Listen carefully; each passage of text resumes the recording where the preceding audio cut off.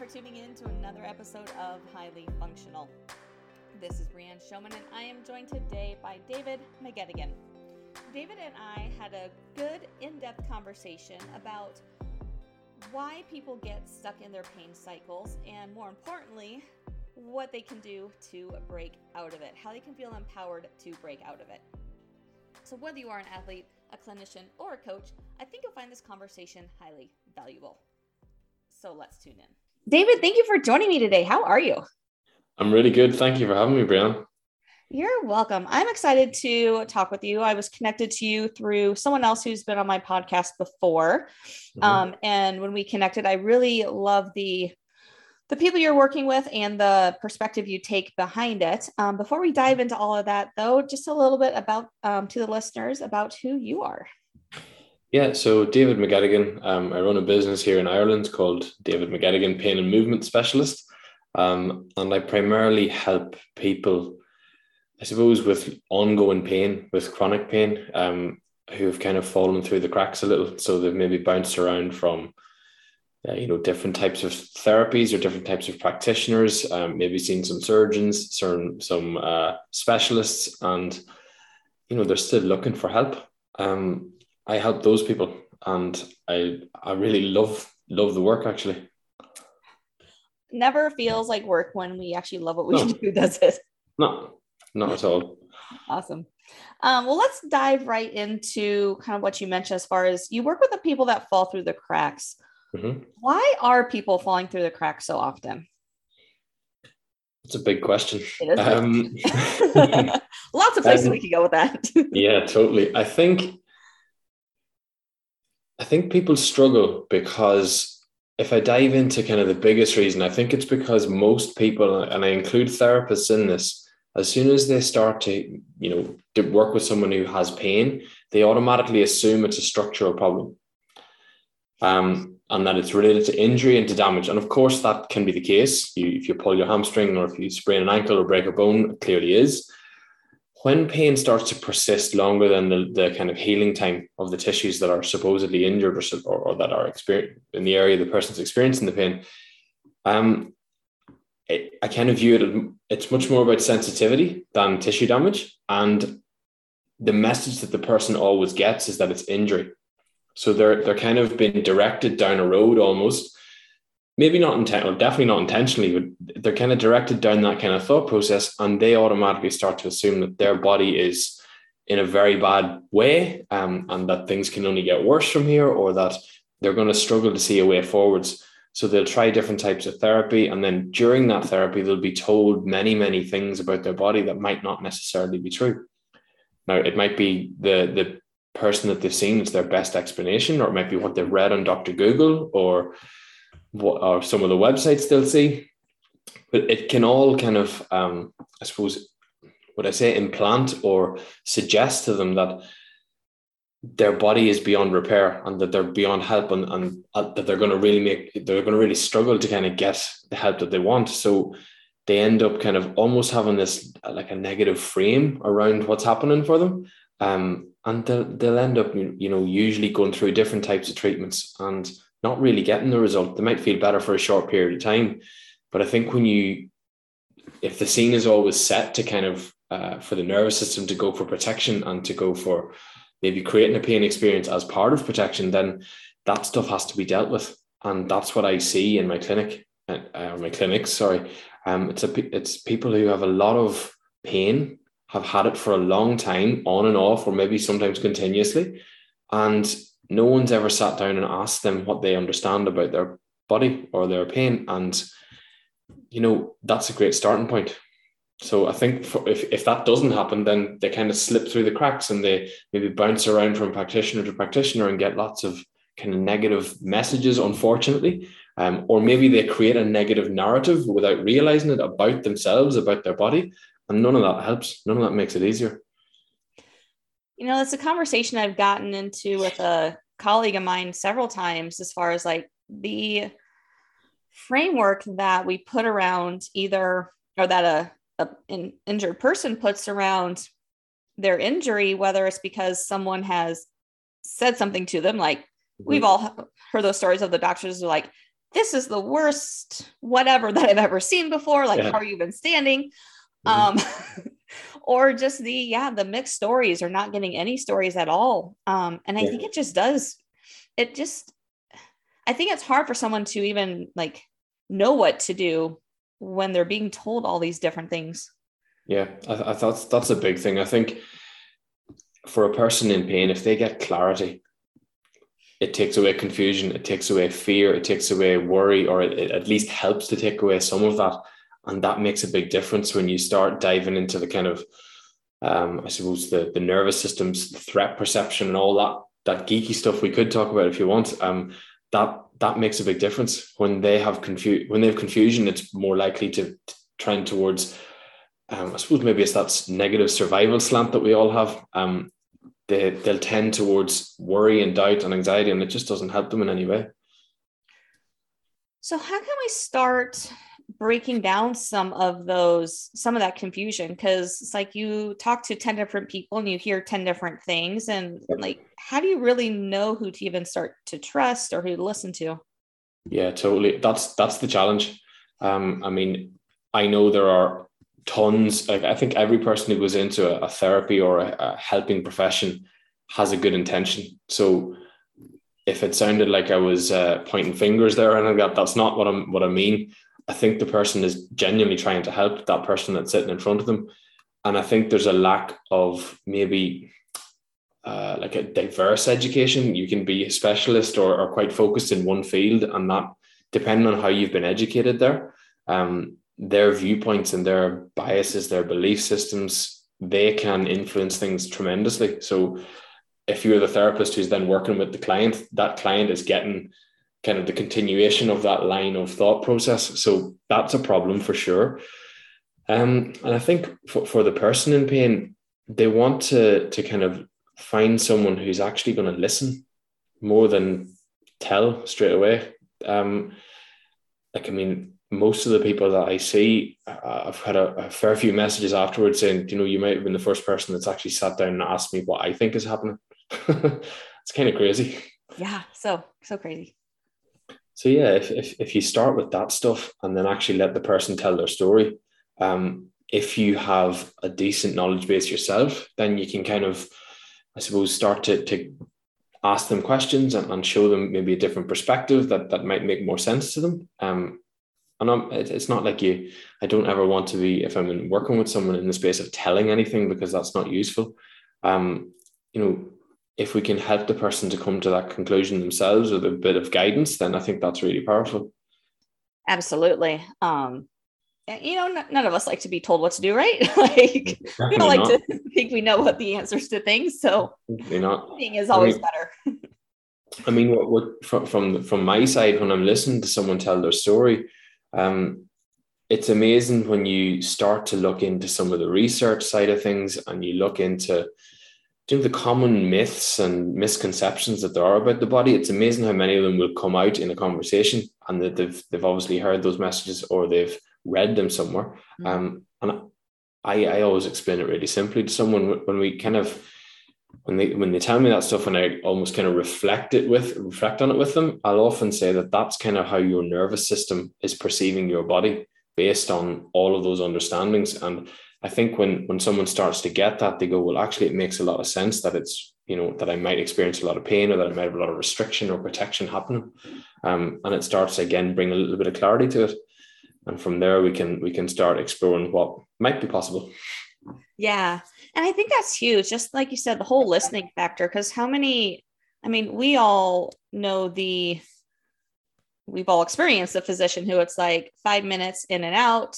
They never haven't listened to us. It's just, here's this pill, here's this scan that I'm going to have you do, or whatever.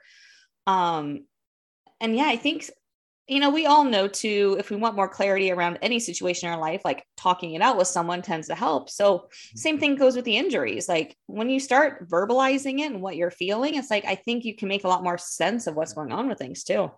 Yeah, absolutely. And I mean, for me, all of that is about, I suppose, trying to figure out where that person's at whenever I meet them. And then from there, we can figure out where they obviously want to go to, whether it's just to get out of pain or whether it's a particular goal that they have.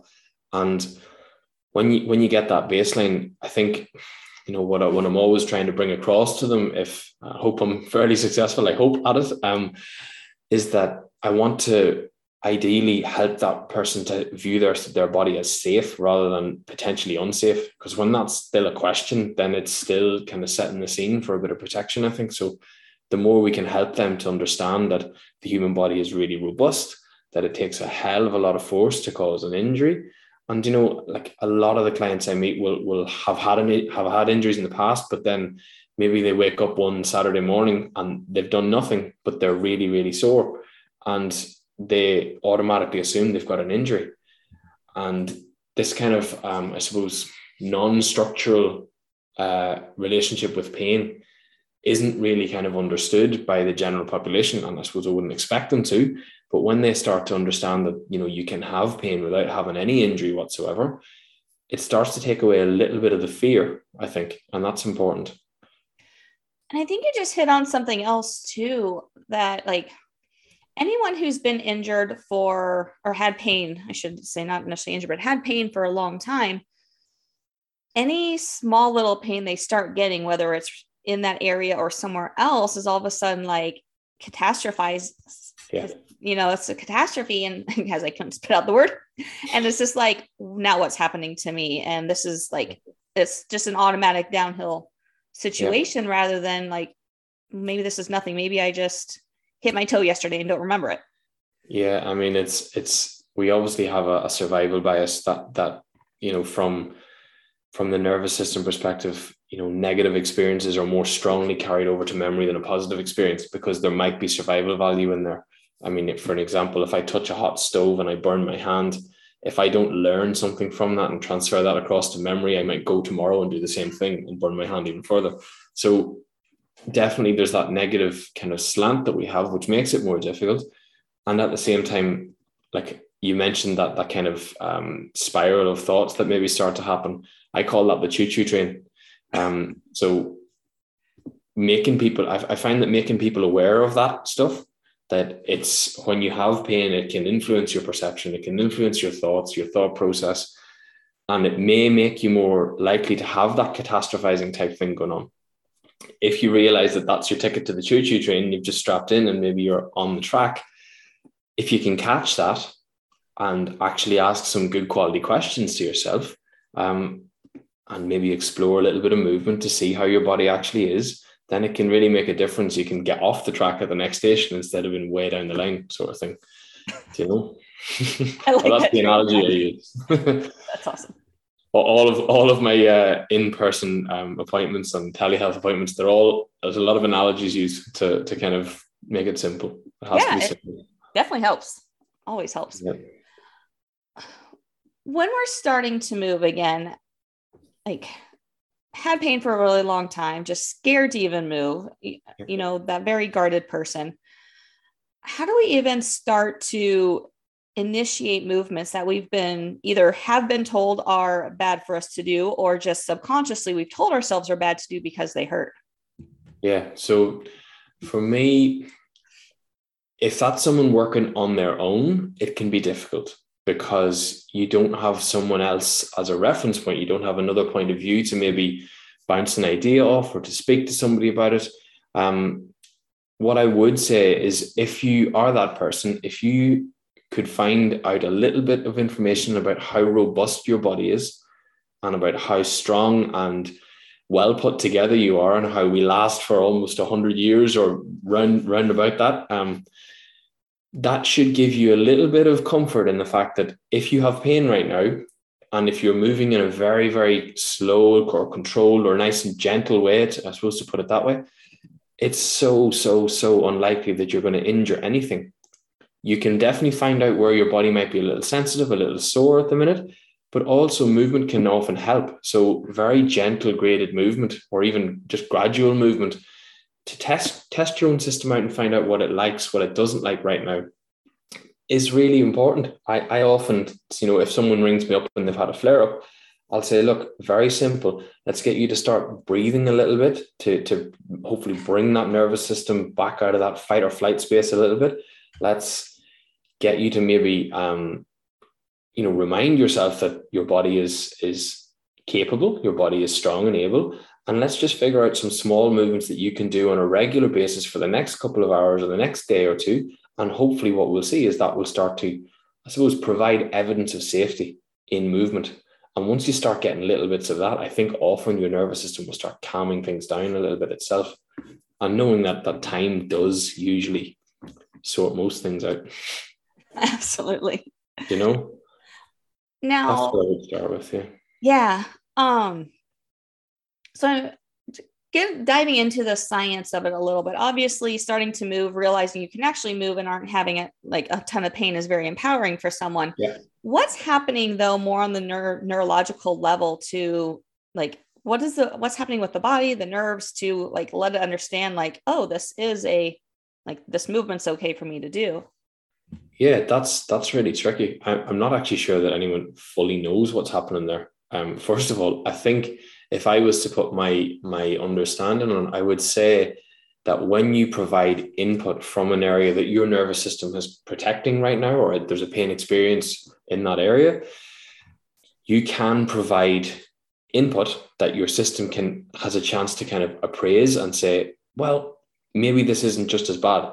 But if you don't move, you don't get as much of that kind of chance or that opportunity. So I often would say to a person that, it really is important to get a little bit of movement in and in a graded way. So if you can just start, let's say you can't walk because of pain right now, if all you can do is start, even contracting, relaxing muscles and then starting to move your limbs a little bit. I mean, that's quite an extreme example, but if that's all you can do, then start with that. If that doesn't ramp your pain up, just keep at that on a semi-regular basis, and you should start to find that you can do a little bit more over time. So from the neuro side, I think it's a perception thing, really. For me anyway, if your system is producing a lot of protection, then we have to give it evidence of safety. And I think that comes in the form of movement. It can also come in the form of hands-on treatment. It can also come in the form of words or whatever kind of means that you use. But I think that's what the key thing is. Let's take a quick break to talk about True Nutrition. True Nutrition is a supplement company. And yes, they do have the prepackaged bulk type performance supplements that a lot of companies have. But what I absolutely love about them are their customized options. You can get protein powder with a wide variety of types of protein in it and choose what flavoring you want on it. And along with that, throw in some different boosts to maybe help decrease your inflammation or improve your endurance, improve your recovery. Really make it for what you and your body needs.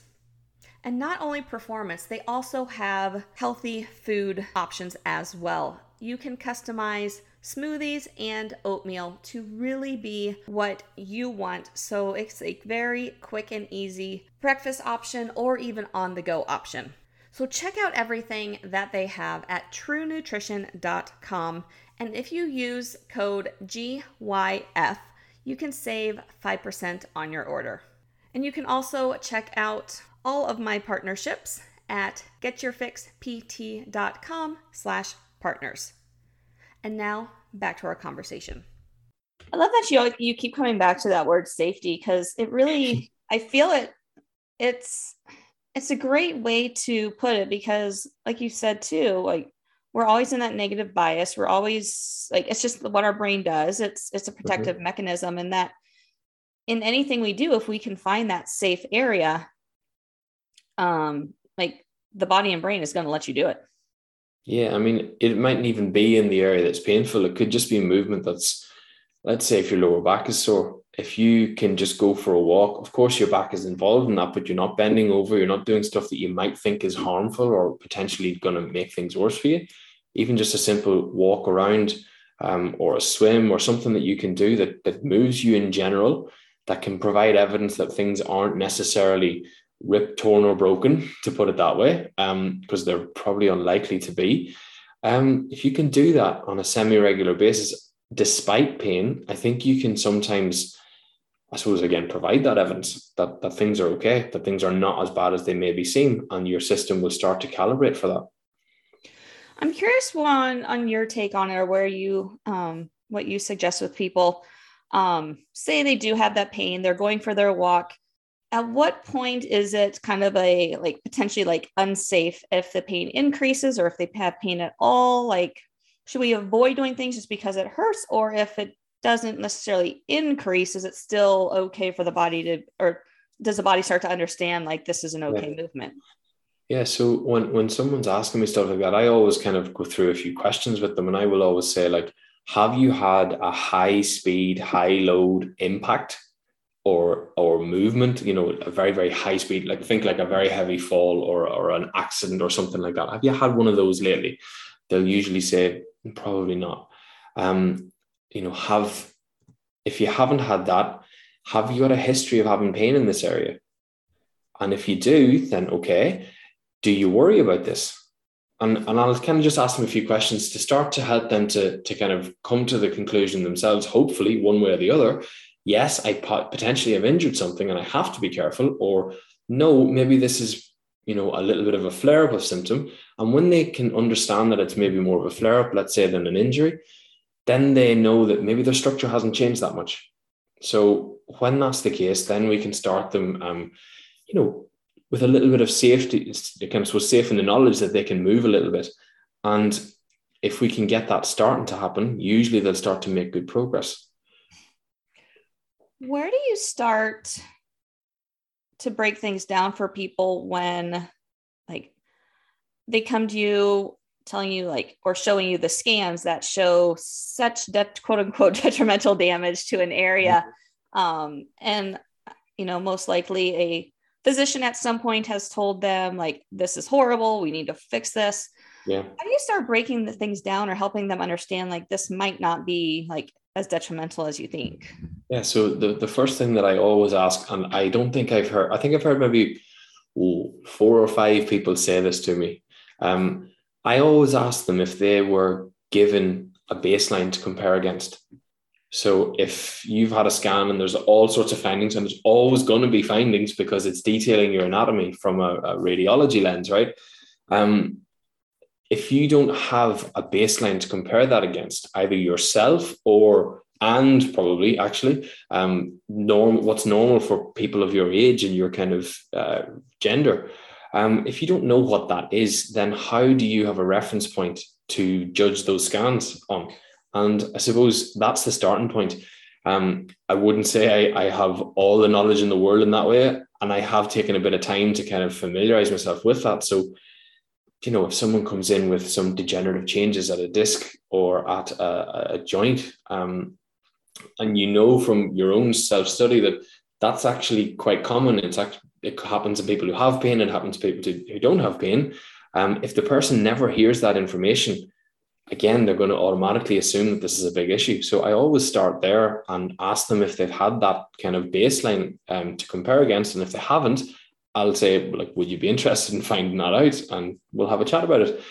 And I suppose when you place any piece of information within a wider context, you get a better appreciation for what that is rather than just a piece of information. And that, I suppose, when you're looking at kind of pain, I think it's the meanings that are made based on the information that you're told about your body that really drive the responses in your system. So if that meaning changes because you now have context around your information, then I think it's very liberating for people. Yeah, absolutely. I would agree with that too.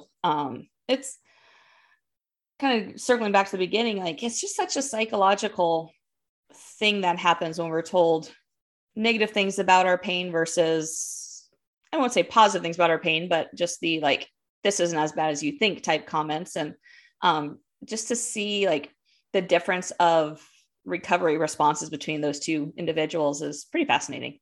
Yeah, I mean, it totally, like, I think it's changing. I think it's slowly but surely changing. There's loads of people out there who are, championing the human body and championing what, a good positive message for someone despite pain or that has pain.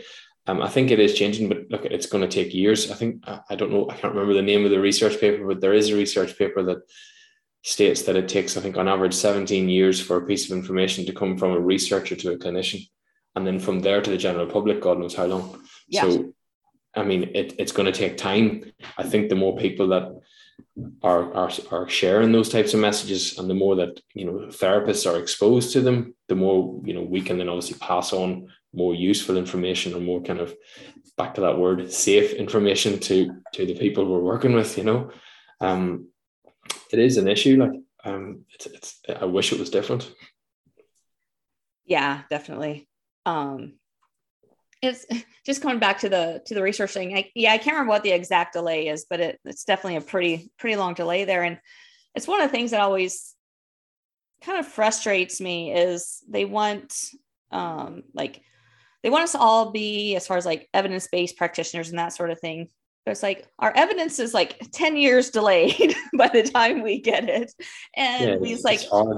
And we see results with other things in the clinic.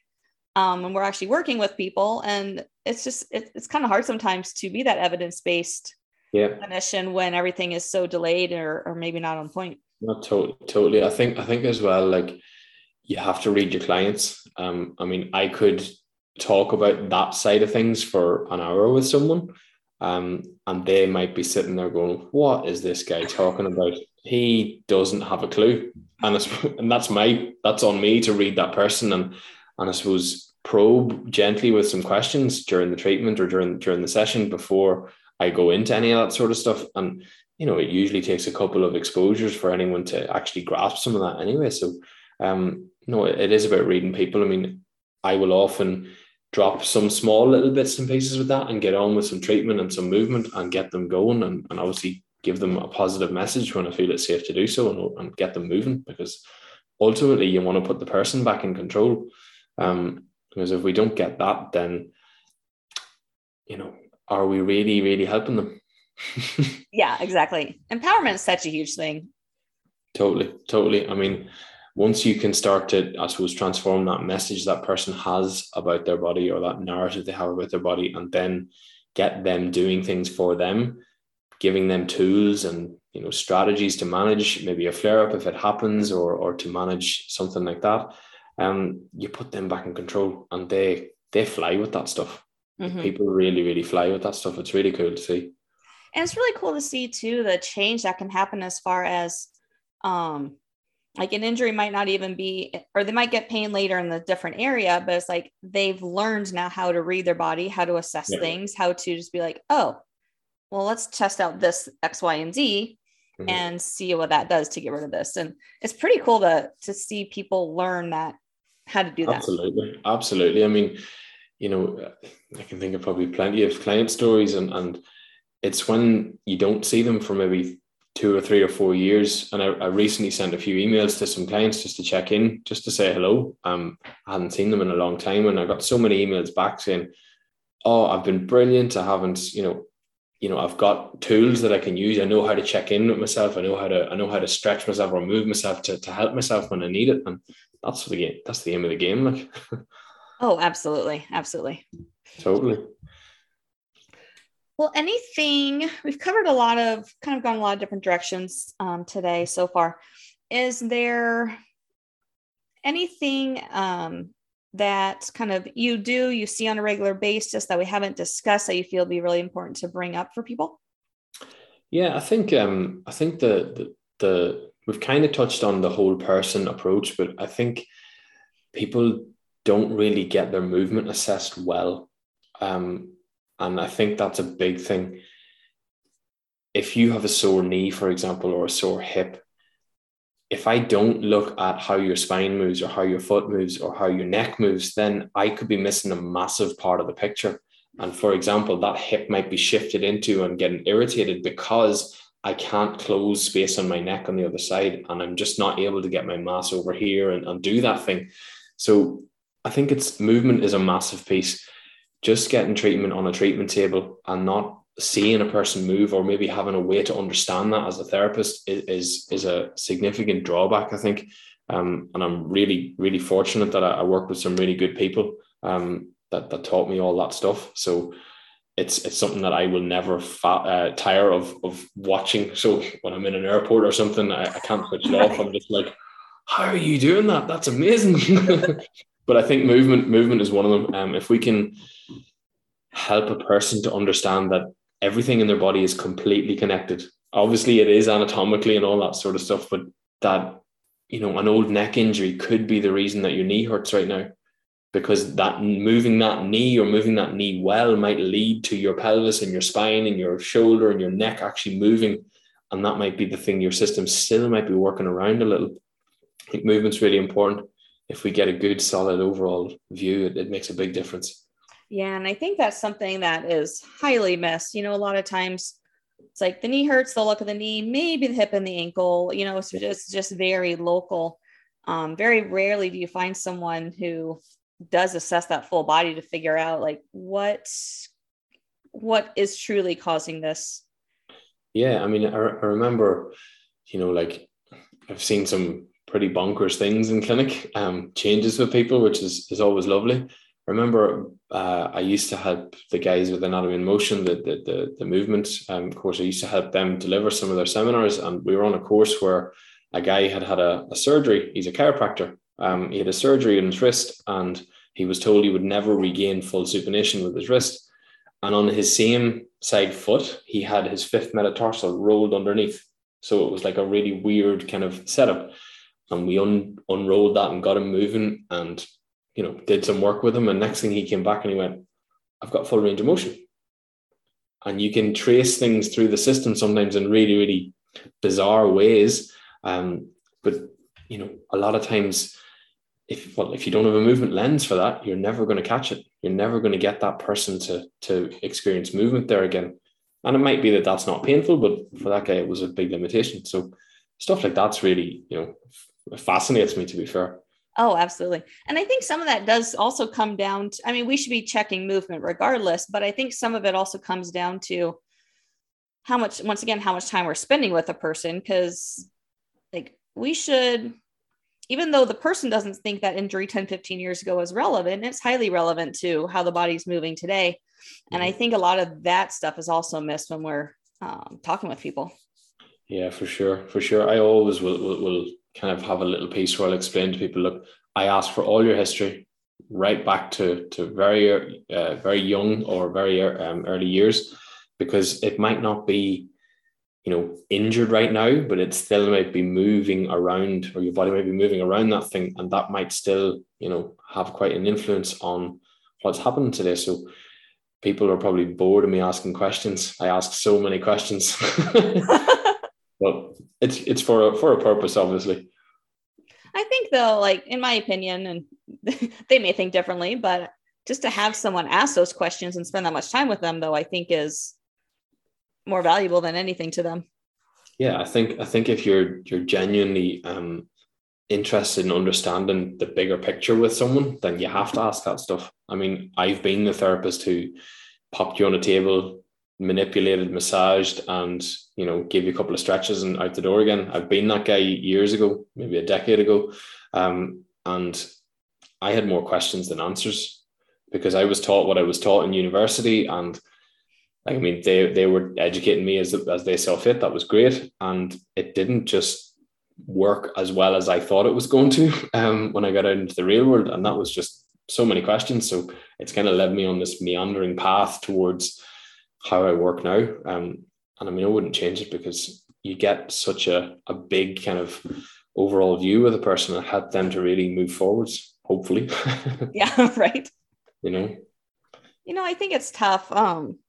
I've definitely changed the way I practice the past several, probably 10 years myself. I'm like, I understand they have to teach certain things in school, but I just feel like there's this disconnect between what they teach in school and what actually has to happen when we're in the clinic to actually, help someone get better. And I don't know how to improve it. I don't know if there is a way to improve it, but I think there is some sort of disconnect that's happening between school and what really needs to happen in the clinics.